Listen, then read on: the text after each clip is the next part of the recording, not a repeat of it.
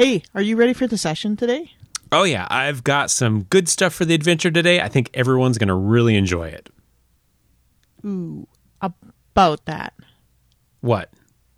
Hello, John. What was that?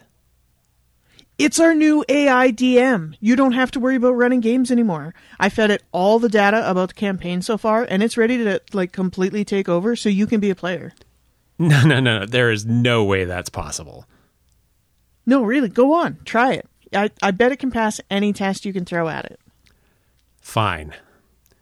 AIDM, what's the name of King Hrothgold's son? King Hrothgold has 2 sons, Demetrius and Aldo. Okay. Yeah, one of those I hadn't even told the players about yet, so I guess there's that. That's a little creepy. See? I told you, this is going to be so fun. All right, let's go kill some bandits at Werfjörgen. All right, taking control of Strategic Missile Command to launch an attack at Werfjörgen, Sweden. Wait! Wouldn't you prefer to play a nice game of chess?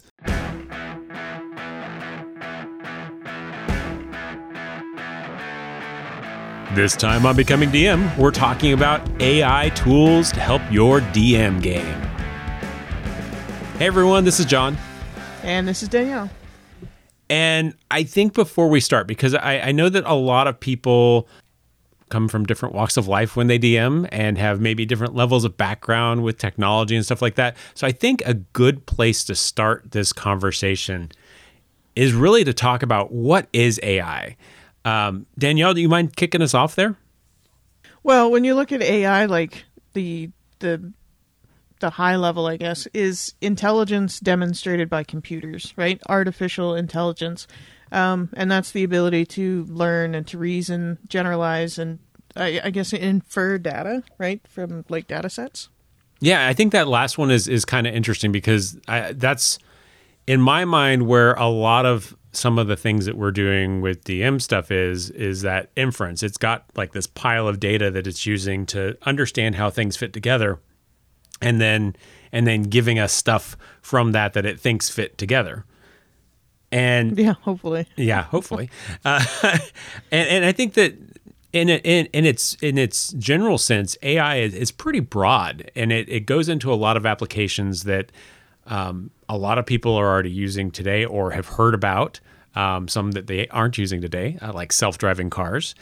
If you're using Siri or Android Assistant or like Alexa, all of those are kind of using some of that AI on the back end to understand what's being said and then try and make give an answer to you based upon some of those connections that it's making with that pile of data, right? Yeah, it definitely has some thinking to do. It's not just I guess it has to have speech recognition, but then there has to be some thinking behind it, like some sort of processing is going on, and that processing is some sort of artificial intelligence in some ways, I'd imagine. Yeah, because there is no possible way for every single question that gets lobbed at Siri, for instance, to just have an answer that somebody was like, oh, somebody's going to say this, and this will be the answer. And maybe at the very beginning there was some goal to do that, and I'm betting that somebody was like, yeah, this is not possible. We have to have some algorithms to figure this out so that we don't have to program every answer in. Yeah. Well, do you remember the Burger King chicken? The Burger King? It was a website you could go to, and you could command the chicken, and it was a guy in a chicken costume. But that's what it was, is people would say stuff to it, and when they got X amount of responses, they would record a video clip of this dude in this room doing stuff as a chicken, and the website was up for years. This is the first I have heard about that. Oh, it's down now. You can't go find it. I tried like a couple months ago. But that's, when you don't have AI backing something, then that's what you have to do is you have to, have a bunch of people and various algorithms trying to figure out which questions you need to have an answer ready for. Yeah, and then other ways are like shopping recommendation engines. So if you're using Amazon and you do your shopping there and you buy certain things, then they have this algorithm on the back end that tries to understand what things you might buy next based upon the data they have about your purchasing and thousands of other people's purchases. And they know that if these three things are bought together, hey, I can make some general inferences that this might be the next thing you buy. So that recommendation comes from some of that AI learning. And then... Yeah, super helpful sometimes. Sometimes very creepy, but... the last thing that we're going to talk about, and which is really the primary focus of the rest of this episode, is what's called generative AI, or you'll probably hear me refer to it as Gen AI. And what generative AI is really meant to do is to generate content that looks as if a human created it. And what does that mean? There's all sorts of types of human created stuff. So it could be things like music. I've heard some AI created music. Some of it's really bad. Some of it's actually decent. You've probably seen some AI art floating around. May or may not have recognized it when you saw it. But also, my favorite are like the have you seen the AI generated Olive Garden commercial? No. Oh, do yourself a favor and go look it up because it is hilarious. I'm making a note. But all of these things, regardless of what the output that Gen AI is making, it's using large patterns or patterns of data from these large data sets to basically generate this thing and make it seem like human. So it's taking these things that humans have done and saying, well, if humans do this, then this is what a human will look like when they do this. Right? Yeah. Yeah. It doesn't look too closely at the hands from what I've seen for most AI generated images. Yeah. Yeah. A few extra fingers, never hurt anybody. But again, depending upon the data set of the art that it's starting from, maybe it had hands with 6 fingers. I'm not a great artist, and that's how I would draw hands. But it takes all that data and it generates new data, whatever type of data that is, with similar characteristics. For our purposes today, we're going to really be talking about two types of Gen AI. First is Gen AI that generates images, which we've kind of talked about briefly there a second ago, and then Gen AI that generates text output. And I think both of those can be used in your DM game. So I think it warrants us to talk about both of those. Before we continue, I agree. Yeah. Before we continue, Danielle, why don't you get us kicked off on talking about some things that we should maybe know before getting into Gen AI? Well, I've spent a little bit of time on the internet here and there, like Facebook groups. And the more you see AI kind of coming into the limelight, people started sharing more and more stuff that was generated by AI to various groups. And it caused like a bit of a backlash because there are some potential ethical concerns when it comes to AI. You had mentioned before about AI using a data set, right? Yep. Whereas like in my human brain, right? I do have one, I promise. And I've got all this information. Surprise, Danielle's been an AI co-host this whole time. I'm finally coming out as a computer. I don't know. Anyways, yep. So we're talking about the large data models, right? Yeah. Sorry, I just totally threw you off track there. This is what happens when you throw things at AI as it doesn't expect. Gone. I know. I froze up. There's a glitch in the process. But yeah, so you have all of these large data models. Now, my brain, I've got all like the creativity and my life experience filtered through me, but AI just kind of grabs everything that everybody else has put out there into the world. It doesn't actually have its own thing. It just sifts through everybody else's stuff, figures out statistically what's most likely or most usable in that situation, and just piles that in, which can be handy in some senses. But when you're looking at, say, image generation, that's all based off of art that other people have put on the internet, which they might not necessarily have given permission to be used. And I've seen some instances where like very specific pieces of somebody else's art has been put into an AI generated art model, and I can definitely see how that's just not cool. Yeah, I saw one where some a portion of an artist's signature was actually included in the output from the Gen AI model. So it was very clear that their artwork had been included in the data set, which, if they had given permission, may not a problem.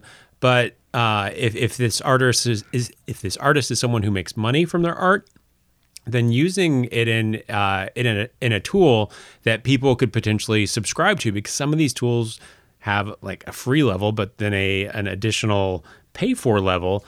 You're basically making money off of this work that somebody was hoping to make money off of, that they created as an original piece of art. And there's just all sorts of weirdness that comes into play there. So I would say really be careful with how you're going to use some of specifically the artwork, and understand that there are people who created stuff that this is based on. Yeah, I know that there's a lot of pushback in the art community, like as far as pictures and things, but I haven't seen that much pushback in like text community. But that being said, I'm not part of a bunch of writing groups on the internet. I haven't seen it either, is. but I think that from a text perspective, there's a lot more sources that truly are public domain, truly have rights that are not associated with them, that could be used for something like this. I mean, if you think about all of the literature that is now in the public domain, sure, you may be aging stuff a little bit, but that's an excellent starting point to have it get started, and doesn't really infringe on anyone's rights. You're basically using what anybody could go out and use for free. That's fair. But then they're presumably they're also using more modern sources, which you could see being problematic. But I would also say that with the amount of text that you could ingest compared to the amount of image data, just from the size of the data, that seeing a characteristic style from text versus image is going to be a little bit harder to recognize, I think. So that may be part of why it's not getting as much pushback. It's just because it's harder to recognize that my stuff's being used. That's fair. There's not a lot of writers who include catchphrases like the same one in every novel. Mm-hmm. Yeah. I don't think, anyways. Well, and even if there are, if your data set's large enough, the chances of that happening more than once or twice gets smaller. So yeah, that's true. So it could, like, hey, that's just coincidence that I use that word in that way. So the other thing I think to keep in mind is that as much as we would like it to be, AI is not a mind reader. Well, I don't know that I would like it to be that way. I wouldn't. Let me take that back before anybody takes this as a marching order. I do not want it that way. I don't want AI reading my mind. That's all going to say that, like, how you ask the questions, how you prompt the AI to do the stuff that you want it to do, needs to be very specific. It needs to be tweaked. It's not just going to be like, I want you to give me a picture of an orc, and it's going to give you what you want, or I want you to give me a paragraph about a location. It's not going to know what you want. You do have to be kind of specific, and even when you're specific, you may have to respond and have it change the output too. Yeah, it's very much a work with it sort of scenario. And to that kind of tweaking it, a lot of the text-based generative AI stuff will have the sense of context, so that if you ask a question and it gives you a response, and then then you want to change what that response is, you can say, well, I want it like this instead. It understands that when you do that, it's referring to the last question. A lot of depending upon the tool that you're using, it could have a fairly small context set where it's like only going back so far in the conversation. Or if you're doing like a paid version of some of these, it can have a very large context set and allow you to have a lot of tweaking just by question, statement, stuff like that. Mm-hmm. It when you have that backlog of conversation, especially like working with a D&D game, that can actually be super helpful. Yeah, so it's kind of know your tool, know what it's capable of, because again, sometimes that context is going to be short because it takes memory and processing and stuff like that in order to make the context work. So if you're using a free version, they're probably not going to give you a whole lot. But just understanding how it works so that as you're going through it, you don't like get into this really long conversation that you're hoping to leverage into something and then find out that it's forgotten what was said 20 messages ago. Oh, yeah, that would be disappointing. Yep. So let's get into the two main types, image generation, text generation. We'll talk about what some of the tools are. We'll talk about how maybe we might use them and any sort of like high level guidance that we might have for that. So let's start with image generation. And I'll talk about the first one because I think the first one is probably the image generation tool that a lot of people got started with and probably still use, and that's Midjourney. You interact with it via Discord. You go and basically chat with the bot and give it the prompts, and it generates the stuff. The stuff that you generate on that is publicly facing. So when you generate an image, everybody can see it if they want to. They did for a very brief period of time have an app, and I think it was out for a week, and then they took it away. So have you used Midjourney much? I have gone onto their Discord Okay. about 8 times, and every single time it returns the result of "we're too busy, go away." So, yeah, that is the thing. Is if you're using the free version, you're kind of at the whim of whatever processing power they're going to give you. They do have a paid for subscription. I want to say it's $10 a month, but don't quote me on that. But it gives you a little bit more attention, a little bit more control, a little bit more ability to use it other places if you really wanted to go that route. And we'll talk about some of that later. But yeah, the thing is if you're using a lot of these tools for free, you're dealing with whatever resources they give you and everyone else. So don't expect to have instant response on these things. Yeah, and if you're banking on Midjourney, you should probably stop because it's probably not going to be available. It's very popular now, and so all of their processing power is going to their paid memberships. Yep.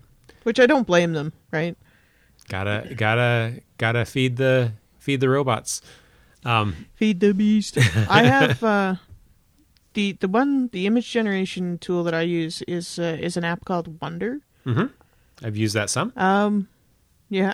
I bought the lifetime subscription, which did not transfer when I got my new phone. So that's lovely. A bit disappointing. Yeah. I am in talks, but as far like it's I found it to be an okay app. It's good for some things, it's not good for other things. It's really great if I need something relatively generic and I just want it for flavor, or it's good for NPCs. Great for that. As long as you don't need it to be super specific. But I tried to get it to do some like specific landscapes. Like I wanted this picture of just a tree with a hole in it. And it kept putting a tree in a hole. And so I changed the text to like a bunch of different variants. And I just could not get this tree out of the hole. And so I kind of just gave up on that and sketched my own. Yeah, I used Wonder for a little bit. I don't remember what caused me to stop using it, but I generated a couple of images with it, and I think I had kind of the same impression. It was okay. It was not super impressive, but the nice thing about it is there is an app, so you can install it on your phone and muck around with it whenever you are killing time somewhere, stuff like that. Another tool, and this is one that I don't have familiarity with. I did kind of a search of tools, like top rated tools for art generation. One called DALL-E 2. I had not heard of it before the list, but since it was on several lists that I looked at, I did want to include it on here. Unfortunately, I can't give a lot of context. I'm not sure if you've had any exposure to it, Danielle. I have not. I think the only other image generator that I've used is something called GenCraft. Okay. But that's about it. I have found such little success with the art generators that it makes me sad. I'm too cheap to buy a Midjourney subscription, and then I just sketch a picture instead. So one of the tools that I actually have found kind of interesting, I haven't used it a ton, but I've played with it and seen what the results are, is Mirror. I think it's also Mirror.ai. They also have an app, but it takes a different approach. It's not creating art from scratch using their model. I add in using their model because it's technically not from scratch either. But what Mirror does is basically you provide it an image that you want it to transform. So it's transforming an image that you create and putting artistic style on it and cleaning it up in some cases. And it does actually a really pretty good job. And what I've seen some people do, this is like the free roulette thing, I think, is they'll take a Hero Forge account, which you can get for free, and you can design your mini and put colors on it and stuff like that. And they'll export that image, and then they'll import that image into Mirror and use Mirror to basically make an artistic rendering of the mini that they built in Hero Forge. It's a little crazy, and frankly, I think it's a good amount of work to be so cheap. But but if that's your thing, then hey, by all means. Yeah, that would probably get you like a relatively accurate rendition of kind of what your mind sees as your character. Yeah, because you're building the mini to be what you see it as, and maybe just the tools are not where you'd like them to be as high quality, and Mirror can kind of do that transform for you. And I've seen some people post their images, and it does, like I said, it does a pretty good job. So the only things that I've really done is like I took photos of famous people and ran it through just because I thought it would be interesting to see. So like I took Dave Grohl from the Foo Fighters and ran it through there. I'm gonna sketch a picture of a tree with a hole in it and see what it does. So let's talk about, as a DM, what we can use this image generation tool for. And Danielle, I'm going to have you kick us off again. Well, my favorite thing to use it for is NPC portraits, mostly because you need so many of them. I personally find for myself that I feel like it adds a lot of flavor to the game when I have like unique portraits for all of my NPCs. But when my characters are running amok in town, they can engage with like 20 NPCs in a night, and half of them you never expected them to go talk to. They're, and it's like, I want to go talk to the chandelier. It's like, I didn't prep a chandelier, right? And I think when I hear chandelier is like somebody that carries a bunch of candles and an ammo belt across their chest, and it just makes me laugh. See, that's exactly what I meant, though. No, I'm just kidding. I don't know. I could be saying the word wrong, but a candler? I have no idea. Yeah, that's okay. I'm just like, my PCs do that, and I like to be able to like throw up a picture. It helps me connect with the character, and I think that in turn that helps me convey that character to them. Plus, a lot of times when I just look at a general NPC portrait, I make inferences about who that person is, and that can help me generate more flavorful NPCs. Yep. I like to use it for scene images, and I don't do this a ton because there's a couple of ways that I've done this, but I've had a couple of very specific use cases were only going to be used for one scene, and once it was done, it was gone. And so I prompted, hey, I need a flooded hallway with a lit chandelier hanging above. And I think I prompted a couple other things, and it took a couple of retries, but I got something. I was like, oh, this is perfect for the scene. And it was this thing laden with traps and stuff like that. So it was a nice way to show the party, what they were seeing before they got into the hallway, and they could then kind of interrogate, well, what's this over here and stuff like that. And so it was kind of handy to set that scene for something like that. As far as the scene generation, the most success I've had using an AI generator for art with that is I had come up with this ancient tribe of half hippopotamus, half mermaid people. It was all for a joke. Don't worry about it. But there was like a bunch of carvings and stuff on their temple walls under the ocean. And I was like, I need carvings like to represent this. And I could have just described it, but I wanted to see what AI kind of did with it. And it returned me a bunch of hilariously amazing ancient carved walls with half hippo, half mermaid people in them. And no, it was great, because then I was like, and this is what you see carved on the wall. And obviously then my party kind of got to see that and kind of experience it a little bit more closely to what I was picturing in my head, which was nice. Yeah. And the fact that like you could provide that and it gave you something that was somewhere close to what you were thinking, it's kind of cool.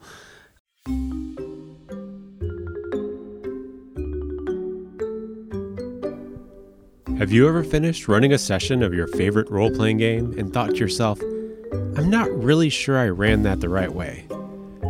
Or maybe you just tried out something new in your game and it worked really well and you want everybody to know about it. If so, you may have the perfect idea for a future episode of Becoming DM. Point your browser to becomingdm.com/ideas and fill out our simple form to tell us all about it. You can even let us know that you'd like to be a guest co-host for the topic. Submitting your ideas helps John and Danielle relieve pressure on their brains so they can record more episodes. Go to becomingdm.com/ideas today to submit your episode idea. Now let's get back to the show.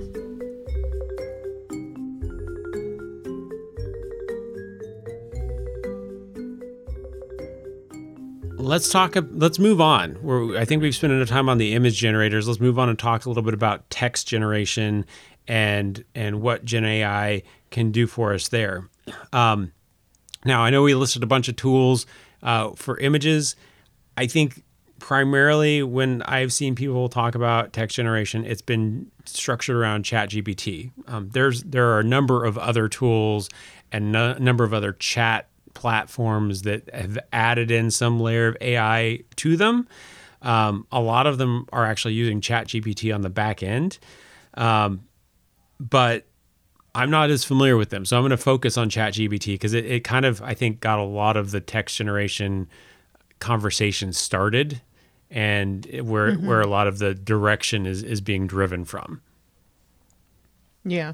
The only other one that I will shout out, not because I think it's better than ChatGPT, but just because I have an easier time accessing it, is My AI on Snapchat. I don't know if you do Snapchat. I don't, but that's one of the ones I've heard of, and I was really surprised that was one people were using. Yeah, it kind of just showed up in my phone one day. And sometimes when I'm bored at work, I'll just start messaging it my like D&D ideas, and we'll just have like this little back and forth. And I don't know, I kind of like it. I think I may have seen that WhatsApp, but I could have been getting it mixed up with Snapchat. I know that there's several tools out there that are leveraging ChatGPT on the back end, so or have their own tool built out. So varying levels of success depending on what you use. I think before we go on to talk too much about it, we should let you know that in order to use ChatGPT, just point your browser to chat.openai.com. There will be a login. You can create one, or you can use your Google, Facebook, I think even Apple login credentials to create an account there. And once you do it, basically takes you to a screen that allows you to type in your type in your question, your query, whatever you want to do there. So pretty simple to get started. And I have used it from my mobile browser. It seems to work just fine. It's a little bit different because it's squeezing it into the smaller screen, but it works just fine when I've used it there. No, that's fair.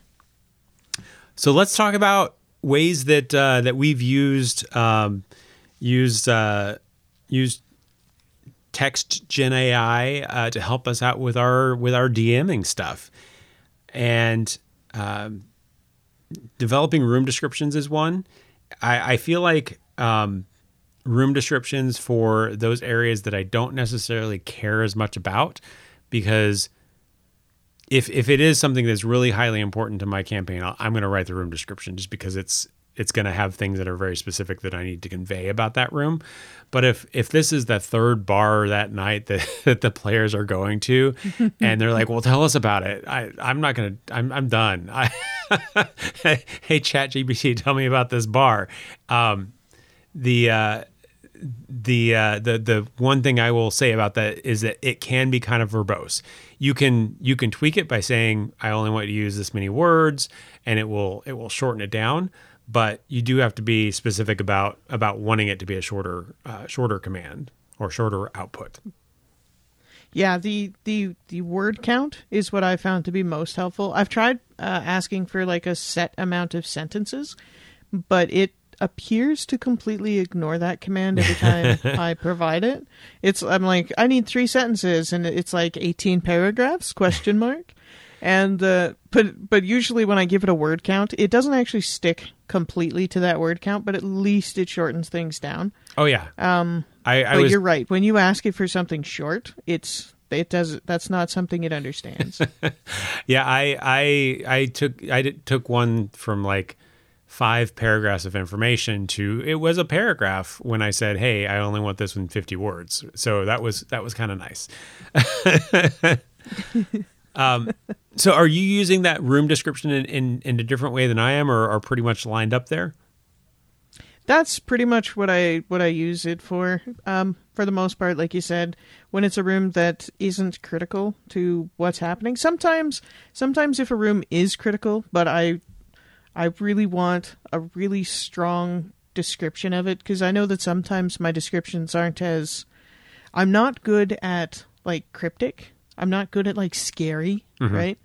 And so I've used AI to assist me with that. So I'm like, I need this description, and I'll give it like my description. So I give it a lot of data. I'm like, the room is this big and that big, and there's 14 candles and all this stuff.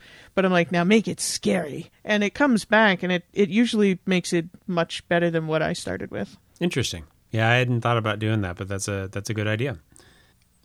One of my probably favorite uses of the text Gen AI stuff is creating stat blocks for NPCs, because as you said before, when you have players that are going around and talking and maybe getting in fights with everyone that they can possibly see, you may suddenly need to have an understanding of what the stats of this this particular NPC is, because you just got into a fight with them. Well, crap. Now what? I didn't expect that. I didn't prep for this. So you can do things like, hey, give me a stat block for a level 5 rogue for D&D 5e. And it's pretty thorough. It gives you all the stats and the bonuses in a nice little layout. It tells you what all the abilities are, as well as like what weapons it gave the NPC, and what the bonuses to hit and damage and stuff like that are. Tells you about the class abilities, just tons and tons of information for this thing that would have taken me easily 15, 20 minutes to put together on my own. Probably more than that with that level of detail, honestly.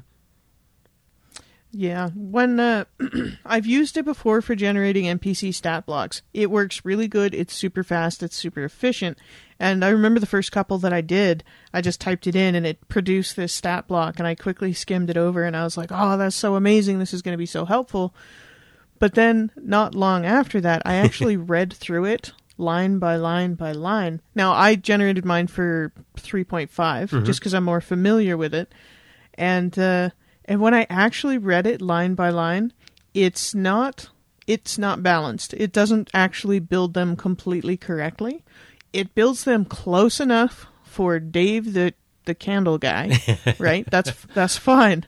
But you don't want to just have a new player roll in and be like, oh, you just do this to make your character and type it into ChatGPT or something, and it just gives them a level 4 Dwarven Barbarian.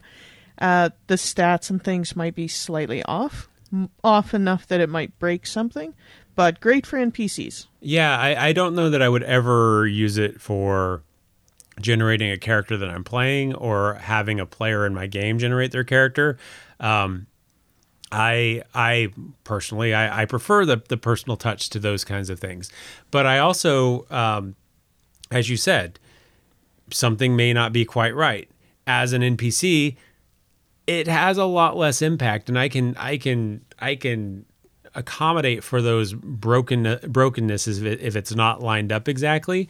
But just being able to see the thing that I did see that looked like it was fairly spot on were the class abilities that it added by level, which really helped me be like, okay, these are the things that they could use if they get into a fight or whatever.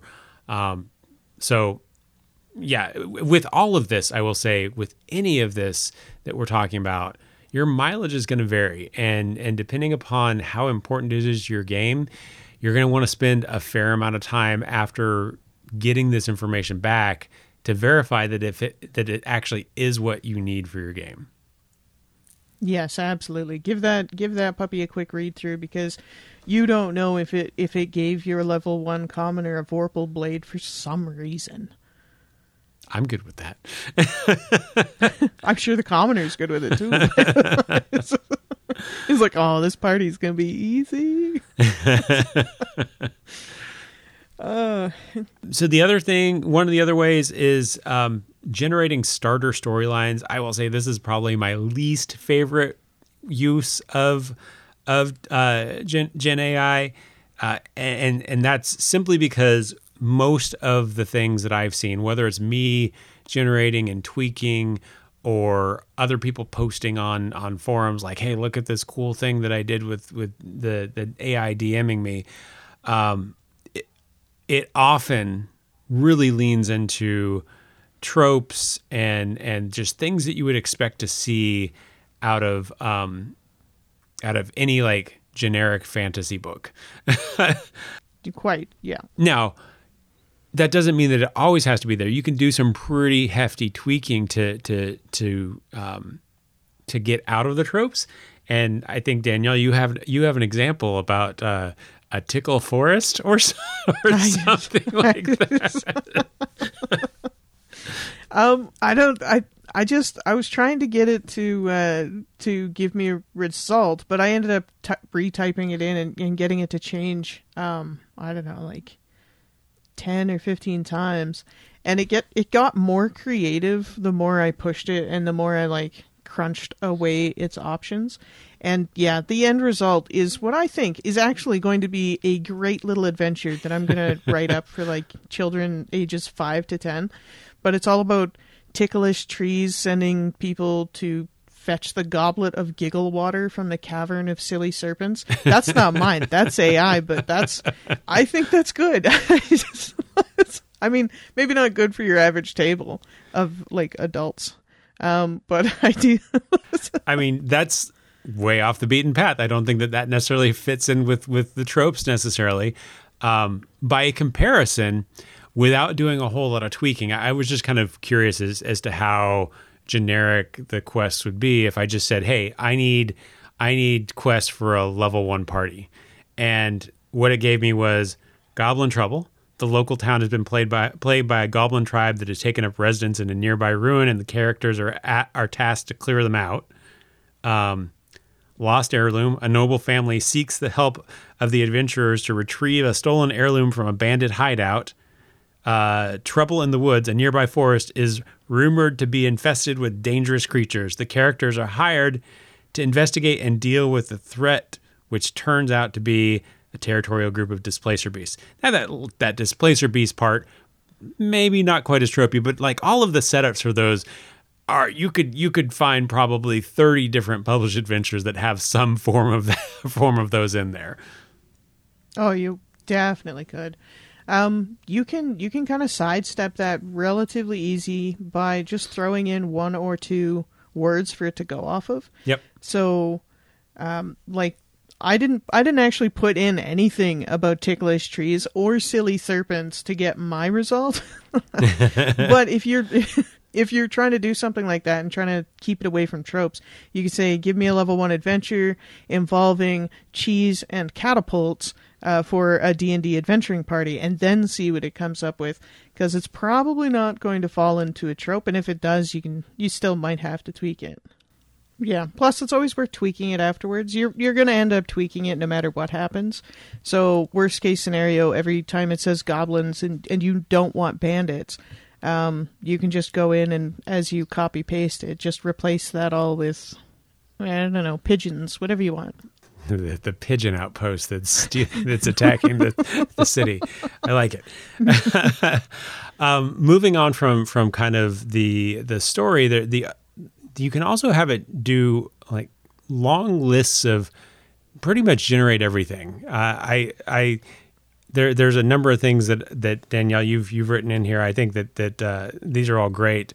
From maybe you need a bunch of objects that are going to be hidden in goblin pockets. That's an awesome way to do it. And I've seen people who have like put an effort to create their list, but they're only like 15 or 20. But if you wanted 100, then you've got 100, right? Yeah, it's really good for those bulk tasks that just take an unnecessary amount of brain power to do accurately.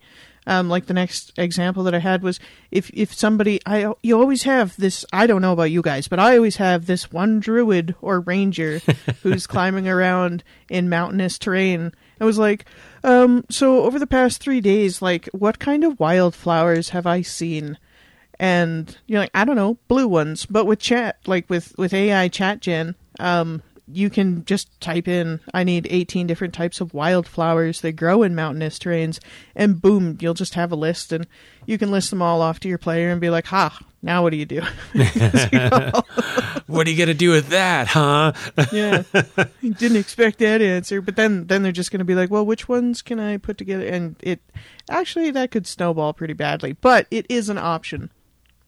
Yeah, I was using it the other day because I stupidly put in some treasure chests on a map that I hadn't really planned on how I was going to deal with. And of course the players found them and said, what's in the treasure chests?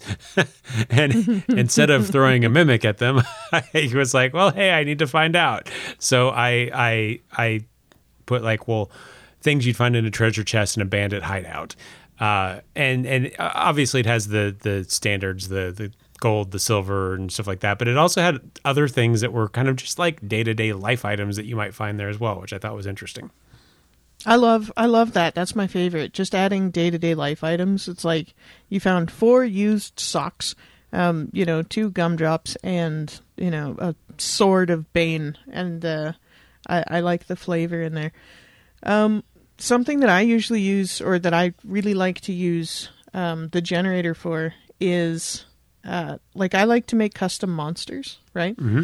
I get these harebrained ideas, and I don't want to go through the book and find something that relates to it most of the time, especially since it's such a harebrained idea. And I found it to be extremely helpful to just ask the AI, and I'll tell it, like, I want this to be a CR12 or whatever. It's in this kind of landscape. It looks like this. It kind of does this. These are some of the abilities it sort of has. Can you make me a balanced for this game monster? And as it tries its best. Nothing it produces is ever going to be actually balanced to the game, but it can really give you some sort of bones to start putting meat on. Yep. And I think the last thing we have here around that is the prophecies, poetry, songs, stuff like that adds a lot of flavor to your game. in some cases, if we're talking about prophecies, it could have a significant impact. And again, as we've said before, the more significant it is to your game, the more time you want to spend tweaking the model, as well as tweaking the output on your own once it's generated. But I suck at writing poetry, but like if I wanted to have poetry in the game, it's a great way to do that. Like you found this love poem from Grundle to Orca or whatever. Another fun one, if you want to kind of mess with people, is sometimes when, like, I've only actually done this once, but I had this children's song, because all of our, like, most of our kids' songs, like the older ones, Ring Around the Rosie, they're actually like based in not great stuff. And that's kind of how people used to kind of like teach their kids and keep it on their minds, is by turning really not great things into fun little songs for them to sing. And my party had walked into town, and all these children were running around, and they were singing this song. And when the party was like, "Hey, what's that?" And they tried to talk with the children, but the children, obviously, stranger danger, they ran away. And but it gave this really nice little flavor piece, and and most importantly, I didn't have to actually write the children's song, because the text generator did it for me. Can you tell it to, like, I want it to be to the rhythm of Ring Around the Rosie? Will it do that? I'm pretty sure you can. I just because that's the way you can also get really creepy. Oh, you can. You definitely could. All right, so let's maybe move on from the text tools and talk about, like, is there actually any value to this stuff? And like anything, I think it really depends on how you're going to use it. There's a number of ways I think that we've talked about that are handy, but like to kind of sum it up, that large block data is super helpful, I find, because you don't have to generate this list of things, but it can, again, create that more immersive experience that, oh yeah, this is something that the goblin might be carrying in its pocket, stuff like that. Mm-hmm.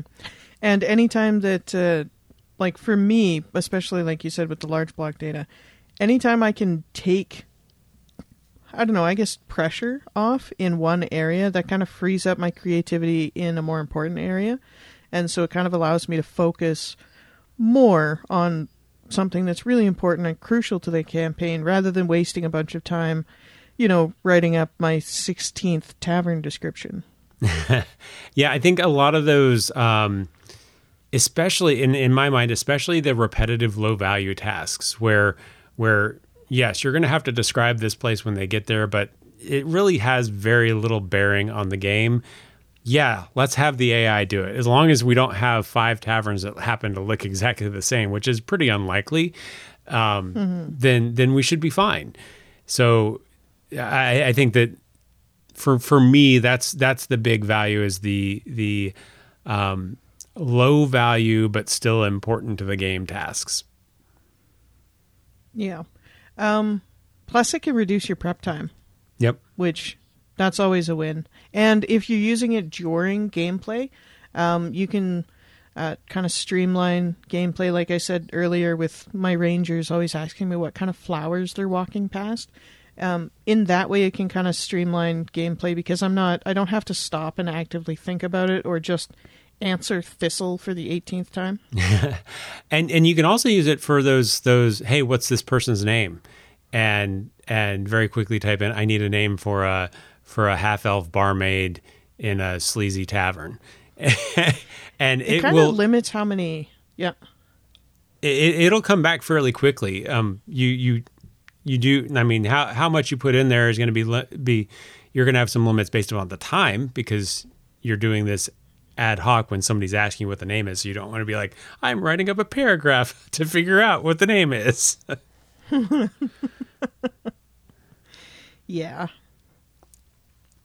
So, yeah, I forgot the other thing I was going to say, but the thing that I like, because you said it kind of, as far as the value of it, I think for me personally, the most valuable part about Chat AI, and actually technically for this specific point would be my Snapchat AI, is something, it's a quote, I have no idea where it's from, and it might not actually be a quote, but creativity, you can't be creative in a void, or something like that. Mm-hmm. And so if you ever just sit in a blank room and you're trying to come up with creative ideas, I find for myself that I kind of stifle out relatively quickly. I mean, I might get some good ideas, but it takes long, and nothing is really like, ooh, super, super jumps out at you. That's why when I'm trying to be creative, I'll go for a walk, or, I don't know, play with my dogs, or do something that gets more brain juices kind of flowing. And I find that the Chat AI, like I said, especially Snapchat, because I can just message it on the fly, is it provides a wall that I can kind of bounce against. It's almost like it's a stimulus for your creativity. It's not you're using it to almost provide you prompts that then you can build upon with your own creative flow. It's kind of like, I don't know, this could just be me, but have you ever been talking to a friend about a D&D idea, and you don't really like any of the ideas that they come up with? You're like, oh, I'm going to do, goblins in a cave. And they're like, oh, how about rock doves and pigeons? And you're like, and you don't You're like really their on idea. The pigeons today. I just want to point that out. I know. It's a pigeon kind of day. A lot of time with pigeons today. And, but as much as what they're saying, you're not going to adapt that into your campaign, what they say kind of points your brain in a different direction. And it makes you think about things differently. Yeah. And that's the creativity not being in a void, because you have other things there. You have other things to bounce off against. And that's my favorite part about the AI, is because you don't need to have somebody who's willing to talk to you for 100,000 hours about your D&D ideas to have a really good bounce pad. So let's maybe talk about where we don't see the value. And the thing that I'll start with is something that I know a lot of people don't necessarily plan to do, but I think it's still worth pointing out. If you plan to publish anything that you're writing, whether it's an adventure or it's artwork that you're using for a campaign that you're writing or whatever, I would avoid using Gen AI, because even though there are pricing plans that you can subscribe to use things commercially, most of the things that I've seen, they are not copyrightable. So you could use it in your thing and then have somebody be like, oh, I like that image. I'm going to use it in my thing that I'm going to publish over here. And then there's the whole confusion thing. So if you are really looking to publish something, write it yourself. If you are not an artist, you need art, pay for that artist to do the art for your project. What else? What else do you see as not value? Well, you do end up with a lot of repeated text if you're not careful. Mm-hmm. If you just type in "give me a tavern" in a bunch of separate sets, you'll start seeing the repeated text very quickly. So you have to try to put in a little bit of input. You can't, otherwise it'll just start repeating itself. And ultimately, that's a lack of its legitimate creativity. It doesn't have legitimate creativity. All it's doing is pulling from bulk sources, trying to put its best foot forward on whatever word seems most to make sense next, which that sentence didn't, but... Yeah, the AI could have probably written that sentence better. Yeah, probably. The other thing that I think is a little bit troublesome, and this is actually, I caught myself in this when it first came out, because I got really excited about it, is it's easy, right? And the less that you're actually practicing your own creative skills, it's a creative muscle, right? And Yep. when you don't use it, you lose it. And if you start to rely too heavily on AI generated anything, you'll start to lose your own ability to to kind of come up with this stuff. If you start using it for literally everything, your creative muscles are going to get weaker. And that's kind of a bit of a dangerous game when it comes to being a DM, especially a long-term DM. Absolutely. And then the last thing, the last thing, reason why not to use it, it is difficult sometimes to get success. And success could be having the thing that you're looking for written out in text. It's frequently having the image be what you want it to be with the right number of fingers. We keep on making this joke because AI has problems with the number of fingers on human hands. It just happens. Yep. But getting to those results, it is work. So it's not just simple. You plug something in, you go. It does require a thought process on your part, and that's why we've been kind of tying into this. You still have to be creative. You still want to make sure that you're not just relying upon the tool, because you still have to be creative. Even to use the tool, you have to have some sort of level of creativity on how you're going to present and ask those things of the AI. Mm-hmm. Yeah, you definitely need to be keen on your input. Yep. So I think that was all we had. Anything else you wanted to talk about, Danielle? I think I only want to add one last thing. I know we've talked a lot about the creative aspects of ChatGPT. I just want to throw a shout out for the non-creative aspect, just to put it in people's mind. It's actually really good at doing non-creative tasks, which there aren't many involved in DMing. But try it out sometime. If you're not sure where to get started and you're writing a story or you're prepping for a session, just ask it. Ask it, say, I need to prep for a session. What are the things I need to do in order to get ready for the session? It'll populate you a list, and you can just follow that list, and it'll help you with your workflow. It's kind of like a supercharged search engine. Basically, it'll find out its recommendations from all these sites and then rewrite it in a way that's easily understandable and present it to you that way. It's a supercharged search engine in that case, which is, it does its job well. I'm not doing that as a slight or anything. Mm-hmm. But I think that was my last note, just to put it out there. Awesome. Well, thanks for joining us again. I hope that if you decide to use AI tools to help in your DMing, that this has been helpful. And good luck, and we'll see you in a couple weeks.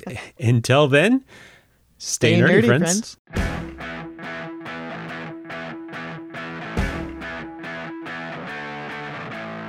Thanks for joining us again.